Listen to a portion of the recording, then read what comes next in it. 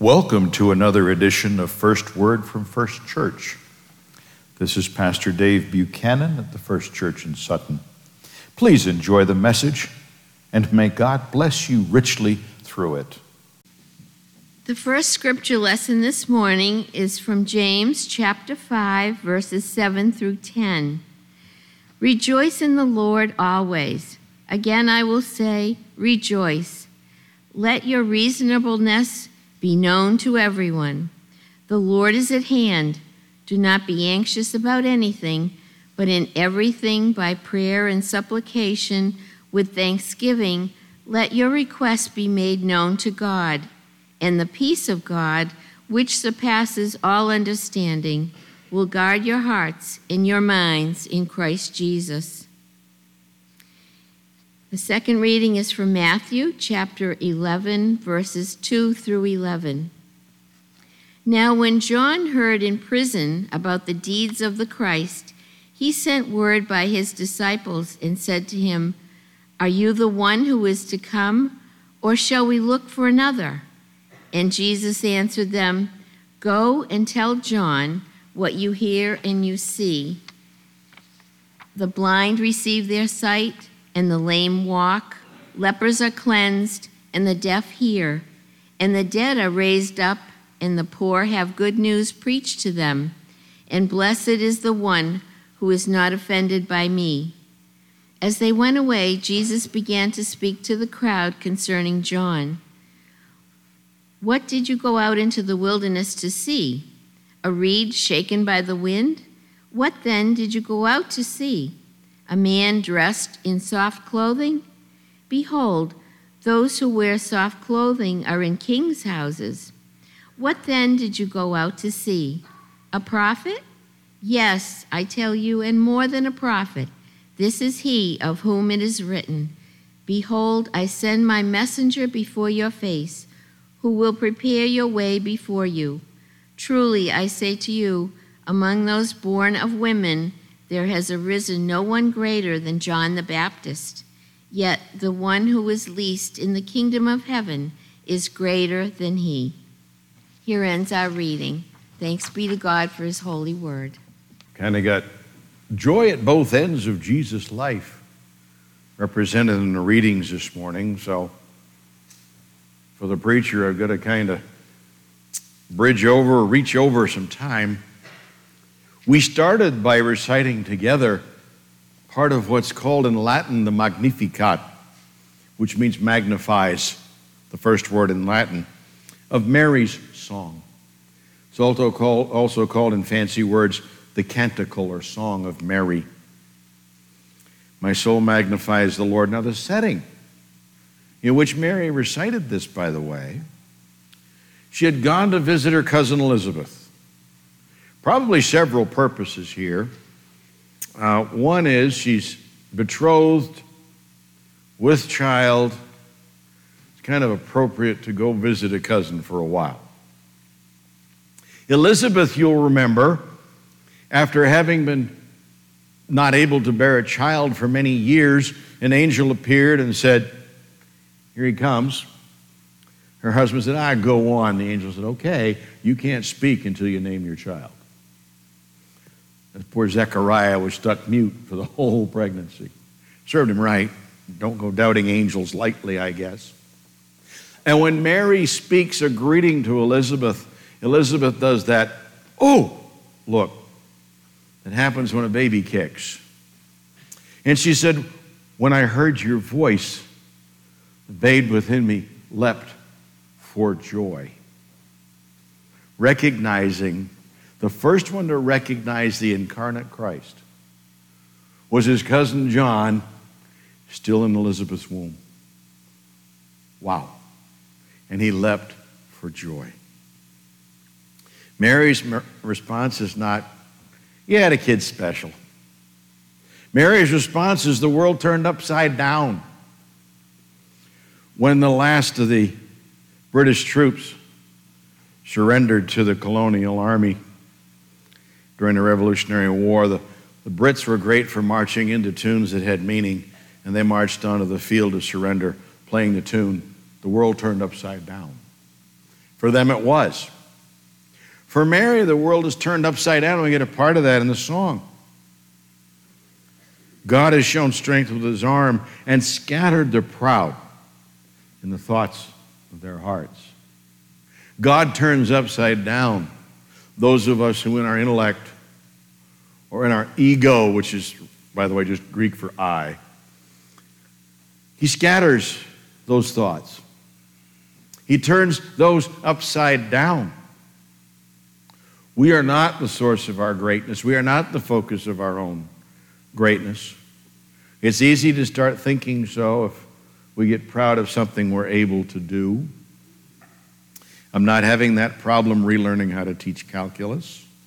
But in some things we get, look what I've done. Look what I can do. And way, way, way back in Deuteronomy, God says, you didn't do that. These gifts are from me. Brought the powerful from their thrones and lifted up the lowly. He turns power upside down. Any of you who have heard me speak privately know that in my thoughts, it isn't money that's the root of all evil. It's the power that comes from it. The lust for power is what got Lucifer thrown from heaven to become the deceiver, Satan. Lust for power causes people to walk all over others to get the power, then to use the power. If you ever watch someone with great power, it's never quite enough. God turns that upside down. He lifts the lowly. Remember, until Jesus, there wasn't a positive word in Greek for meek. Meek meant milquetoast. Meek meant weak. Not humble, submissive, caring. An economic upturn filled the hungry with good things and sent the rich away empty. In the kingdom of God, already come and yet to be, no one should be hungry. While anyone has more than enough, no one should have less. We really produce or can produce enough food in this world to feed everybody. Go back to that power thing about why it doesn't get where it needs to be. Go back to the ego thing for why it isn't shared. To have plenty should be to be able to share. To have more than enough should be to be able to give, not hoard away and keep for ourselves. This is how Mary responds. Young teenage girl, not married, has said to the messenger of God, your will be done. If you want me to do this difficult thing, I'm risking family, I'm risking reputation. Bearing a child at any age, but especially back then, is risking her life to bring God into the world in human flesh. Wow. What a response to a babe in the womb who leaps for joy at the very hearing of the voice of the one bearing his cousin, bearing his Savior, bearing the one whom he is to herald. He is to announce ahead of time. Then we have poor John. You know, John's ministry did not end well. He was in prison because he dared to speak out against a king who visited his brother and seduced his sister-in-law, took her home with him, and divorced his wife to marry the sister-in-law. That was not a good thing in the eyes of God's law. John the Baptist was not a subtle man. John was not there to make excuses for anybody in power. He spoke out against it. He suffered what might be called natural and logical consequences. He's in an underground prison. This man of the desert, this man of the open breezes, this man who, as far as we know, didn't even live in a house, was locked up in a basement prison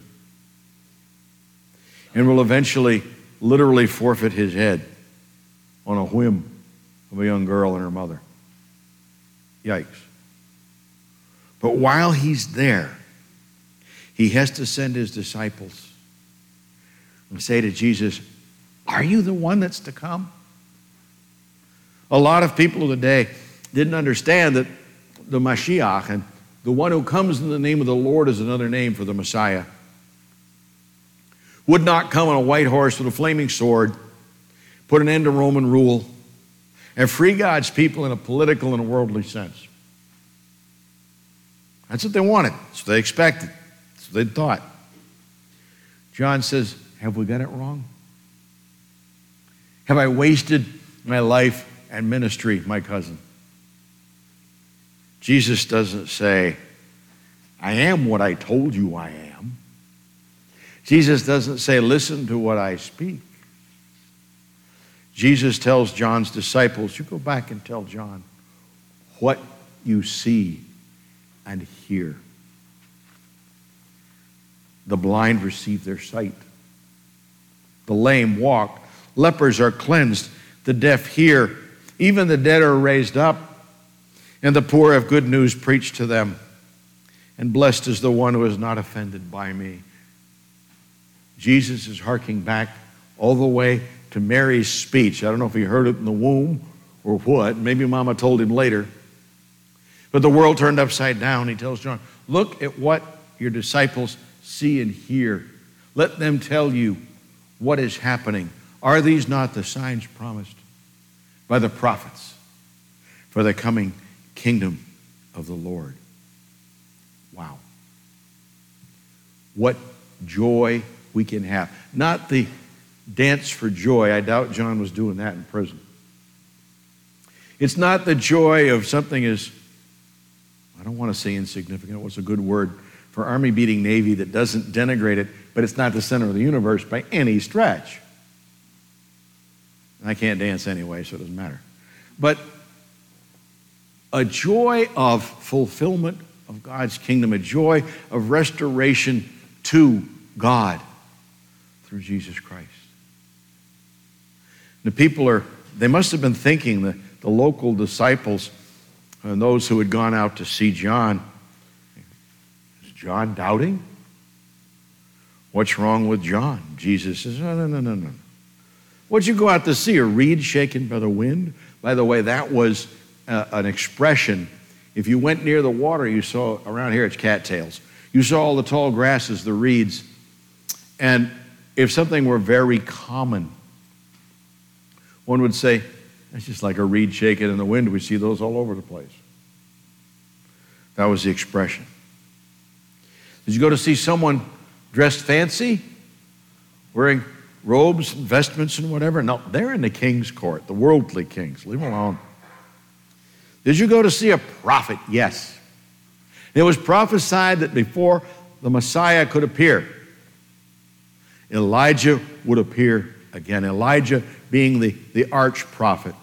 Elijah being the stereotype for all prophets from the Old Testament.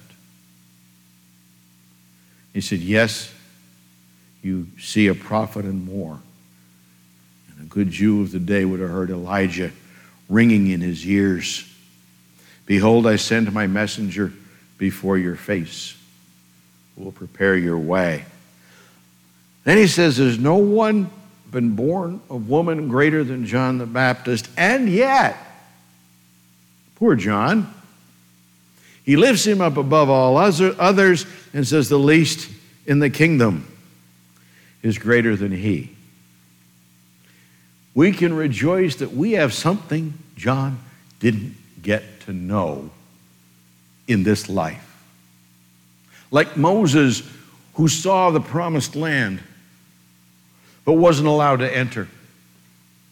John is sent to herald the coming of the Son of Man, Son of God, King of peace, God with us, Son of David. Pick a name. John was the herald. John was the new Elijah. He didn't live to see the greatest gift God ever gave to humankind. Brace yourselves, it wasn't really Christmas. Christmas was the first one. John did not live to see the crucifixion and the resurrection. John did not get to live to see what the real rest of the story was. He's still looking for the King of Glory the first time around. He's still looking for the Savior on the white horse that we will see in Revelation, that we will see in heaven. But instead, he's got his humble cousin who said, no, John, you got to baptize me to fulfill Scripture. He's got his humble cousin who says, don't listen to my grand words. Don't listen to anything that you think you've heard me say. See what God is doing and rejoice that the kingdom of God is, in fact, at hand.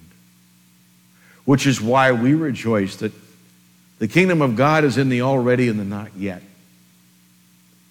We know the story. We know the love. We know the joy of God working his kingdom out. And yet, we look forward to that kingdom being fulfilled on earth as it already is in heaven. For Jesus to reign in all hope, peace, joy, and love here on earth with the kingdom fulfilled to match that which he's already brought into our hearts, that which he's already promised, that which he's already granted, he will then fulfill for all peoples, for all the world. What great joy, what great hope we have for that which is to come in God's kingdom, and joy for the pieces of it that are already given us to take into our hearts. James said it, rejoice in the Lord always. Again, I say rejoice. That the peace of God may fill our hearts. Thanks be to God. Amen and amen. Thank you for having joined us for First Word from First Church. We pray that God has blessed you in some way, in his way, through the message that we have just shared with you. Please join us again. May the Lord bless you and keep you. May the Lord make his face to shine upon you and be gracious to you. May the Lord lift up his countenance over you and give you peace. Amen and amen.